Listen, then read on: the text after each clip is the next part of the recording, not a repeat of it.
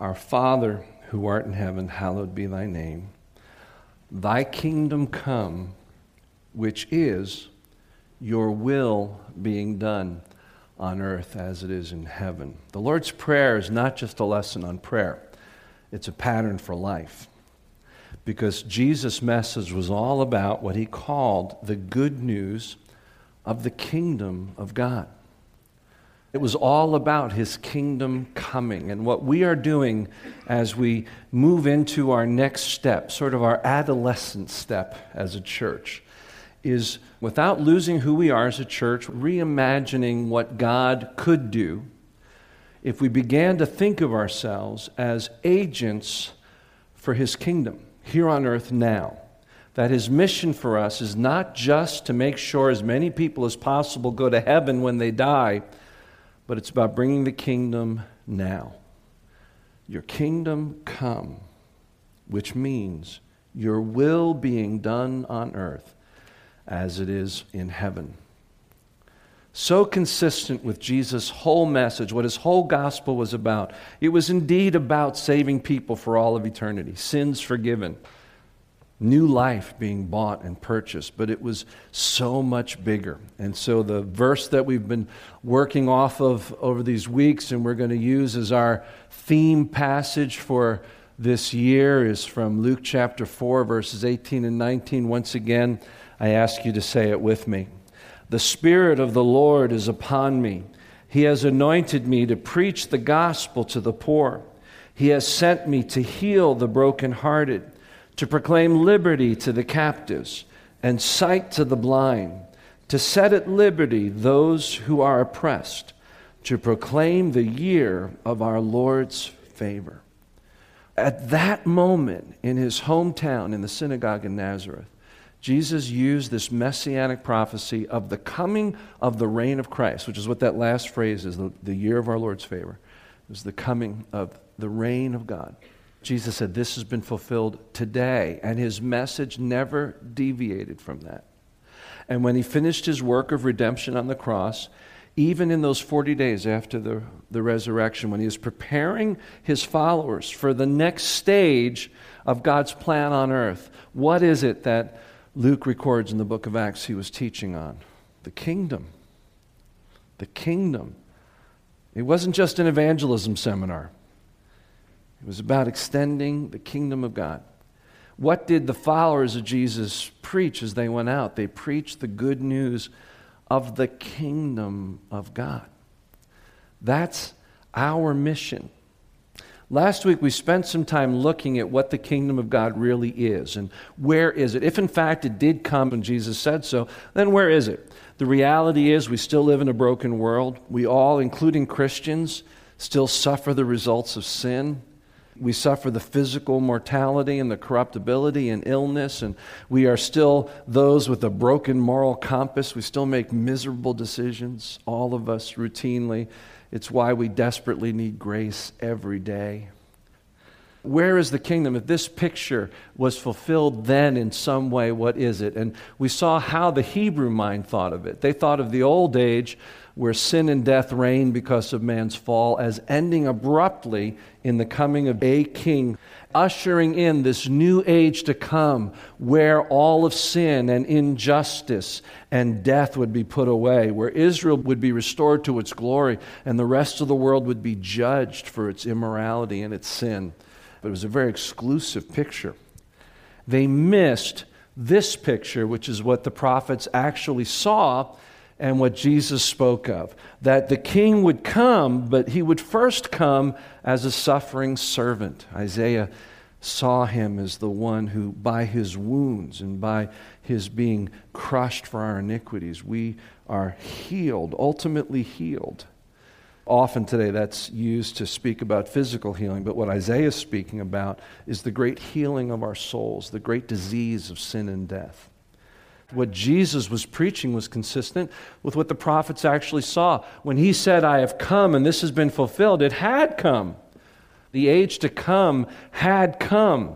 But now we are in both worlds. And there will yet come a day Christ will return ultimately as king, and then finally and forever the old age will be done away. This corruptible will put on incorruptible. There will be a new heaven and a new earth and a new Jerusalem and new creations forever restored. It's a beautiful picture. But that's in the future. In the meantime, we're in this gap. We say Christ is come. Christ is risen. Christ will come again. We're in between his comings. And we are citizens of the kingdom of God, living in the kingdom of this world. See? That's who we are. There was a movie just a couple of years ago that came out called Upside Down, I think it was called. How many of you saw that movie? There's two worlds caught and upside down from each other, identical otherwise, except for class struggle, which is what the movie's about, but that's not what this illustration's about.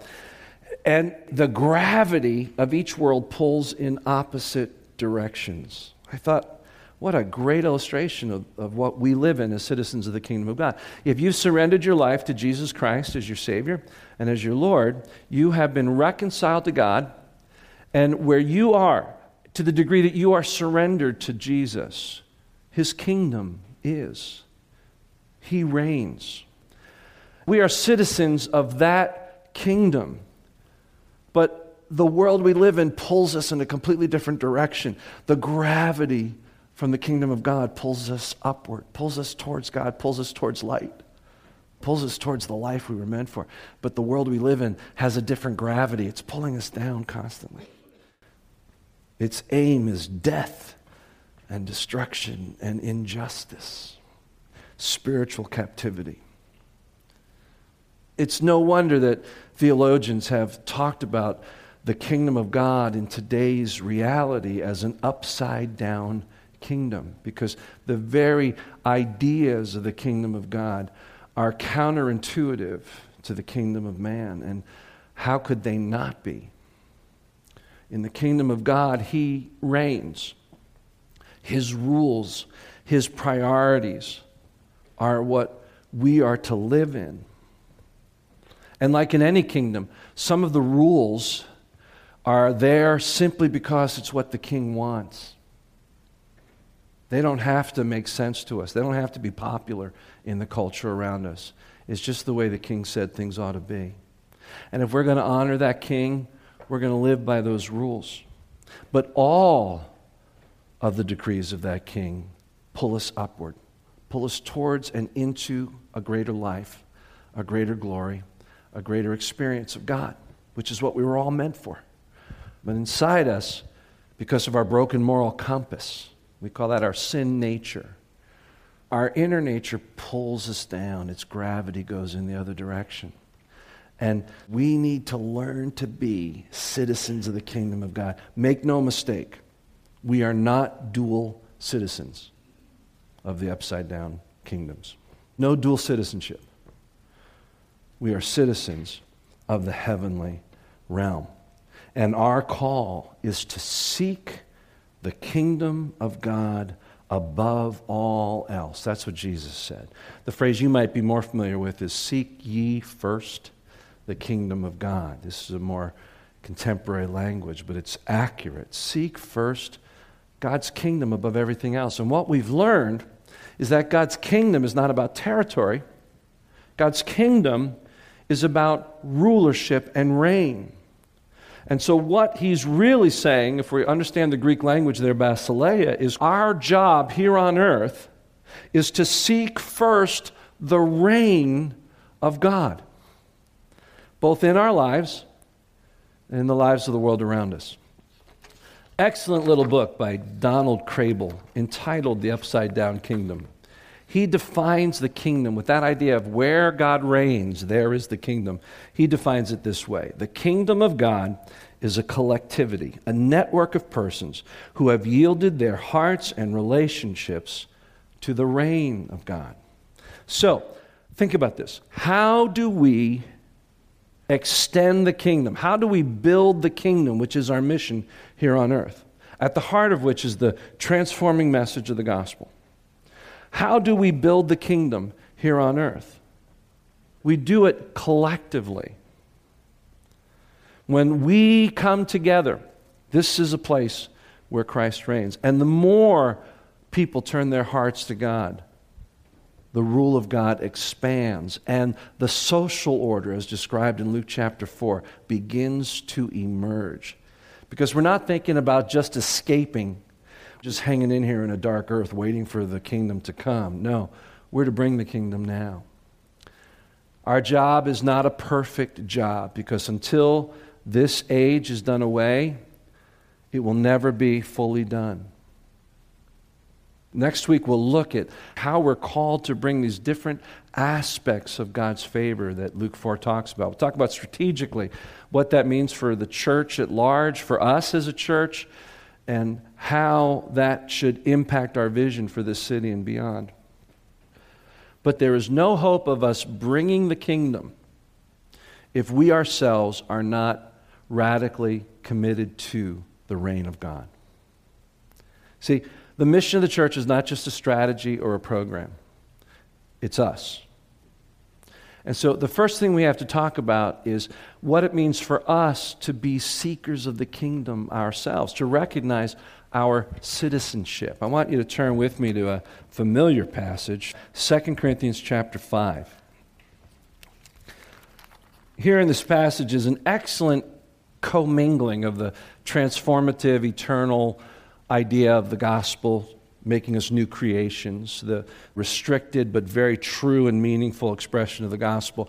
But then he expands it with this idea of kingship and citizenship and ministry. 2 Corinthians 5. Let's start at verse 16. So from now on, we regard no one from a worldly point of view. What does he mean by a worldly point of view? He's referring to the old age, the culture in which we live. It's our job to stop looking at people through that lens. We don't do that anymore. Therefore, if anyone is in Christ, he is a new creation. The old has gone, the new has come. All this is from God, who reconciled us to himself through Christ and gave us now that ministry of reconciliation. Let's just pause there. The concept of reconciliation is a broadening concept with relation to the gospel. 2 weeks ago, I talked about 3 aspects that have to do with the kingdom coming. We talked about redemption, reconciliation, and restoration. Far too often, Christians focus only on the first aspect of the kingdom, which is redemption. If anyone is in Christ, they're a new creation. The old is gone, the new has come.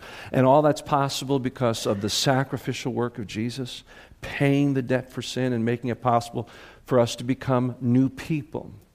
But Paul reminds us that that recreation is not just for our own good, and it isn't just for a clean start. It's to reestablish a relationship that sin made no longer possible in our lives. We have been reconciled to God in Christ. So reconciliation is a second and strategic aspect of what it means to be children of God. But it's not just our reconciliation. God reconciled us to himself in Christ. It's the reconciliation of people all around us. And he has given us, Paul says, that ministry of reconciliation. But now reconciliation takes on an even bigger reality that is bigger than you and I and all Christians everywhere could possibly do. It's the ultimate reconciliation that will be God's, but it's our job to bring that reconciliation as much as possible to the world. And that's, as Colossians 1 says, the reconciliation of all things to himself through Christ. All things, heaven, on earth, under the earth, visible, invisible, whether thrones or powers, rulers or dominions. See, all these things through Christ will ultimately and is in the process of bringing all that reconciliation to him. And now we go on in 2 Corinthians chapter 5. If our work is to be part of this great reconciliation, let's look at verse 20. We are therefore ambassadors, as though God were making his appeal through us. We implore you on Christ's behalf, be reconciled to God. God made him who had no sin to be sin for us, so that in him we might become the righteousness of God. Verse 21 reminds us that it's all about the redemptive work of Christ that drives us first to becoming new creations, which allow us to reconnect with the life-giving relationship with God that was meant to be at the heart of our experience, that then drives us out to bring that reconciling work to others, and we're going to learn next week to be a part of the great and ultimate reconciliation of society and creation to the reign of God. We're citizens of a far kingdom. And what are we here? We're ambassadors to this kingdom. We're not citizens. So, how do we become ambassadors for Christ? Well, it begins by becoming seekers of the kingdom ourselves. We need to be able to say, this space, this heart, this soul, this mind, this spirit, this body, in here, Christ reigns. It begins there, and that's what we're going to talk about this week. We are to be seekers of the kingdom of God. I mentioned a book that I would highly recommend you read by Alan Wakabayashi entitled Kingdom Come.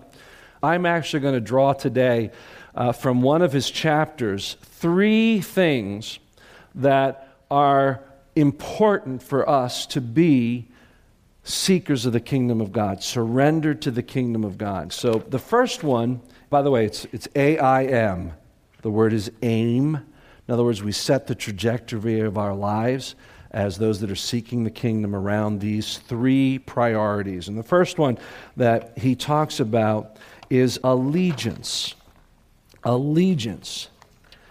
One of the things I need to come to terms with is that Jesus is my king. I am here to fulfill his dream for my life, not mine. You know, a lot of us bring Jesus into our life because we think it's a winning strategy. We come to Jesus with our life plans, most of us, very much in place. In other words, your dreams, your plans, your priorities, your choices. I think that's called your kingdom. And what you're doing is asking God to be a subservient to your kingdom because you're on the throne of your plans and your dreams. I'm going to tell you, that strategy will not work. It will not work. Jesus will greatly disappoint you. Furthermore, your plans and purposes are not what will bring you ultimate fulfillment. God's plans and purposes are. You were made, as Bob Dylan, to show my age here, as Bob Dylan said, you were made to serve somebody. Might be the devil, might be the Lord. It's one kingdom or the other, but you're going to serve somebody. You know why? Because we were created to serve something. We think it's all about personal liberty. It's not. It's just a question of who you're serving. Did Jesus come to serve us? Serve our needs and desires? No. He came to give us life abundant, which is found in surrendering ourselves to his purposes and his priorities. So, where that needs to work its way down to, college students, young adults, is your career path, the choices you're making. How many of you are undeclared yet with your major? Any of you? Yeah. That's okay, you got time, but it's a great opportunity for you to say, where does my role as a citizen of the kingdom of God fit into the choices I'm going to make? Some of you already declared your major. Let me ask you a question. Why did you declare that major? Was it because it was something you thought would make you happy? Was it because it's the best career path for financial stability? And are those bad reasons to make decisions? Not necessarily, but Christ needs to come above those decisions. You need to make your career choices now based on the fact that you are first and foremost an ambassador for Christ. Everything you do, even your job, your career choices, ought to be about expanding the reign of Christ.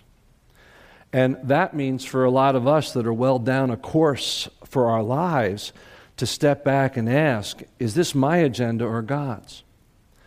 And how can I take what I'm currently doing and shift it under the reign of Christ so that everything I do is for his purposes? Or is it possible that I need to actually make a midlife shift right? Or for those of us that are beyond midlife. For me, middle age changes every year. I'm still middle-aged, which means I have to live to be 118 in order to be currently middle-aged. When do we stop evaluating our course? Because the pull of this world, the gravity of this world is always telling us to seek ourselves, and the call of God is to seek His kingdom first. So it's about allegiance. And that leads us to the second idea here, and that's integration. Integration. If we're really about the kingdom of God, then we need to shatter this concept that there is a part of our life that is sacred and there's a part of our life that is secular.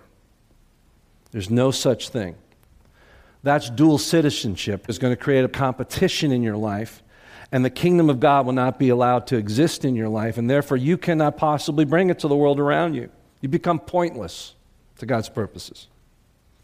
There is no such thing as things in your life that are sacred and other things that are secular. I would venture that even though most of us understand that theoretically, our lives betray that we live very much with that distinction. When we think of the sacred things, what are the things that come to mind? Quiet time, church, life group, serving here and there. The things that we do that are specifically about God. Those disciplines, that little piece of our week that is about our spiritual life and our church is what we think of as the sacred. And then we don't integrate it into the rest of our lives. How we go about doing work. I believe that generally Christians will cheat on their taxes, lie at work, waste time at their work, be a part of coarse conversation in their neighborhood at roughly the same rate as most other people. Now, I'd love to be wrong about that, and I don't think I'm a pessimistic person. I think I'm generally an optimistic person. But I ask you, is every part of your life sacred? College students, you walk into classrooms where you are expected to think secularly. As God's children, I challenge you to make those spaces sacred. No, I don't mean stand up and do church. Even in your science classes, even in your math classes, even in your social studies classes, all those are opportunities for you to learn more about God, even if your professor and your classmates are working against it. Did you know learning is a great act of worship? Did you know all truth is God's truth? Everything you learn is a sacred thing, and it can deepen your relationship with God. You see how this works? If we really begin thinking about integration, how does God's rule in my life come to play in terms of my finances? Now I'm not preaching, I'm meddling, right? Talking about money again. Well, it's because none of it's yours. But you live like it is. It's God's to use. God's blessed us to bless others. And yet some of us have yet to really begin to give at the level we know we should. And I'm not just talking about church. Our life is about generosity. Everything we have is God's. It's His to use. It's sacred for Him. And we need to judge how we're spending our money and how we're investing it, seeing it as sacred. How you spend it matters, and you need to seek the kingdom first. There's so many ways we could think in terms of integration. That's the constant discipline, because that's where the other kingdom is constantly pulling us in the other direction. God's calling us constantly upward in all these areas. So I just mentioned a few things. My challenge to you is to begin to think of all that you do as sacred. An opportunity to see God, to grow, and to be used by God. It's about allegiance, it's about integration, and ultimately that leads us into mission. It leads us into mission. We are called to a holistic mission of reclaiming not only lost people, but a lost creation. If we understand that that's what Christ is about now, that's what God is about now, when Christ gave His parting words to His followers and began with all authority in heaven and on earth is mine. Therefore go and make disciples. Let me paraphrase. Citizens. Right? In Matthew 16, I will build my church, and the gates of hell will not prevail against it. I will give you the keys to the kingdom. What you loose on earth is loose. What you bind on earth is bound. The church, we who are the followers of God, are change agents for the kingdom of God everywhere we go. And we have kingdom authority. Next week is when we're going to really focus on that idea of mission. What I want to focus on is this idea of personal surrender. He is king. He does own us. We need to live in submission. Let your kingdom come in here, because it's so easy, even in how we do church. Church can be a great place for kingdom builders. I don't mean God's kingdom, I mean personal kingdom builders. I got to laugh at something here. Jessica, as you know, last week left us, and one of Jessica's roles was to run our projection, our visual ministry, and Cody Womble has taken it over. Yay, Cody! So Cody wrote his first letter to his team. I thought you'd enjoy hearing it. Team, you probably haven't heard yet, but our fearless leader, Jessica, was moving on to greener pastures, someplace warm. An international vote was held, and I have been appointed the new world leader of the Journey Community Church's media team of the whole world, globally. That being said, there are going to be some subtle changes in the way we do things. Jessica was great, but she didn't run a tight ship like I will. Firstly, we need to start acting superior to all the other members. Why do you think we sit so much higher up than everyone else? It's time to start looking down on others like we are meant to. Stilts would be administered to each of you. Secondly, back talk will no longer be tolerated. I am your boss now. You will do what you are told. My statue is being erected in front of the Worcester Tech as we speak. Third, I expect you all to be in peak physical condition. Prior to every service, you will run the steps to the media booth no less than 156 times. Sweating is a sign of weakness and thus will not be tolerated. And finally, you must become extremely well-versed in sarcasm, otherwise there is going to be a lot of confusion. I love that. Now, Cody and Malia, Mrs. Womble, have two of the greatest servant hearts that I know. I honestly love them, and I can read this because Cody's just the opposite of this, and any of us who know him know that. I think it's funny, but actually, man, doesn't that happen in churches? We're going to do it my way. It's my ministry. I don't care how the leader wants to do things. This is how I've done it for years. I'm going to do it my way. Kingdoms, thrones in the church.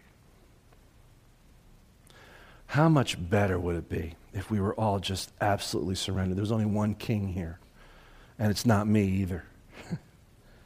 It's Christ. He rules everything. And he showed us the path to greatness.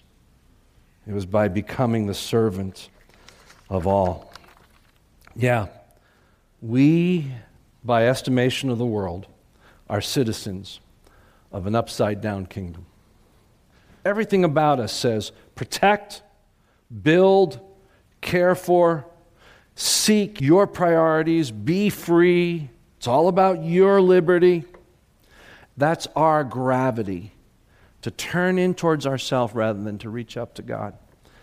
And so the idea of this surrender, when I get specific, gets uncomfortable, doesn't it? You'd rather maintain that sacred little window and then go do your own thing. But God's kingdom will never come through you.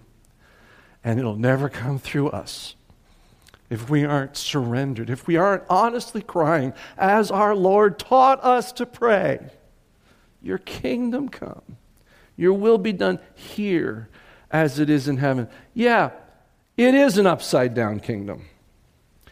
It was so opposite to what the world thought was the right way to live that when the early apostles came to various cities, the leaders would say of them, "Are these not those who have turned the world upside down?" And that's exactly what God's kingdom is. In God's kingdom, the last are first. We give in order to receive. We become a servant of all to become the greatest. We die in order to live. And as Jesus said, we lose our very lives to Him, taking up our cross. We lose ourselves in order that we may find life. So this is where we start. Right here, this space, these hearts, these lives. Christ needs to rule all. Good timing today that we're going to celebrate the Lord's table, because it reminds us of the costly price that Christ paid in order to have that ownership of our lives. Before we go to prayer, let's say these words together. You do not belong to yourself, for you were bought with a high price. So honor God with your body. Father, for the great sacrifice, for the payment of our debt that only you could pay without our being lost and judged forever, we say thank you. We are so grateful. Thank you for the cross. Thank you for the grace that is possible. Thank you for the favor that is ours because of Christ. Thank you that we live because of His death. We have become the righteousness of God because He became our sin. He took our judgment so that we could be reconciled to you. Father, we thank you for that. And we celebrate with great joy. In Jesus' name, amen.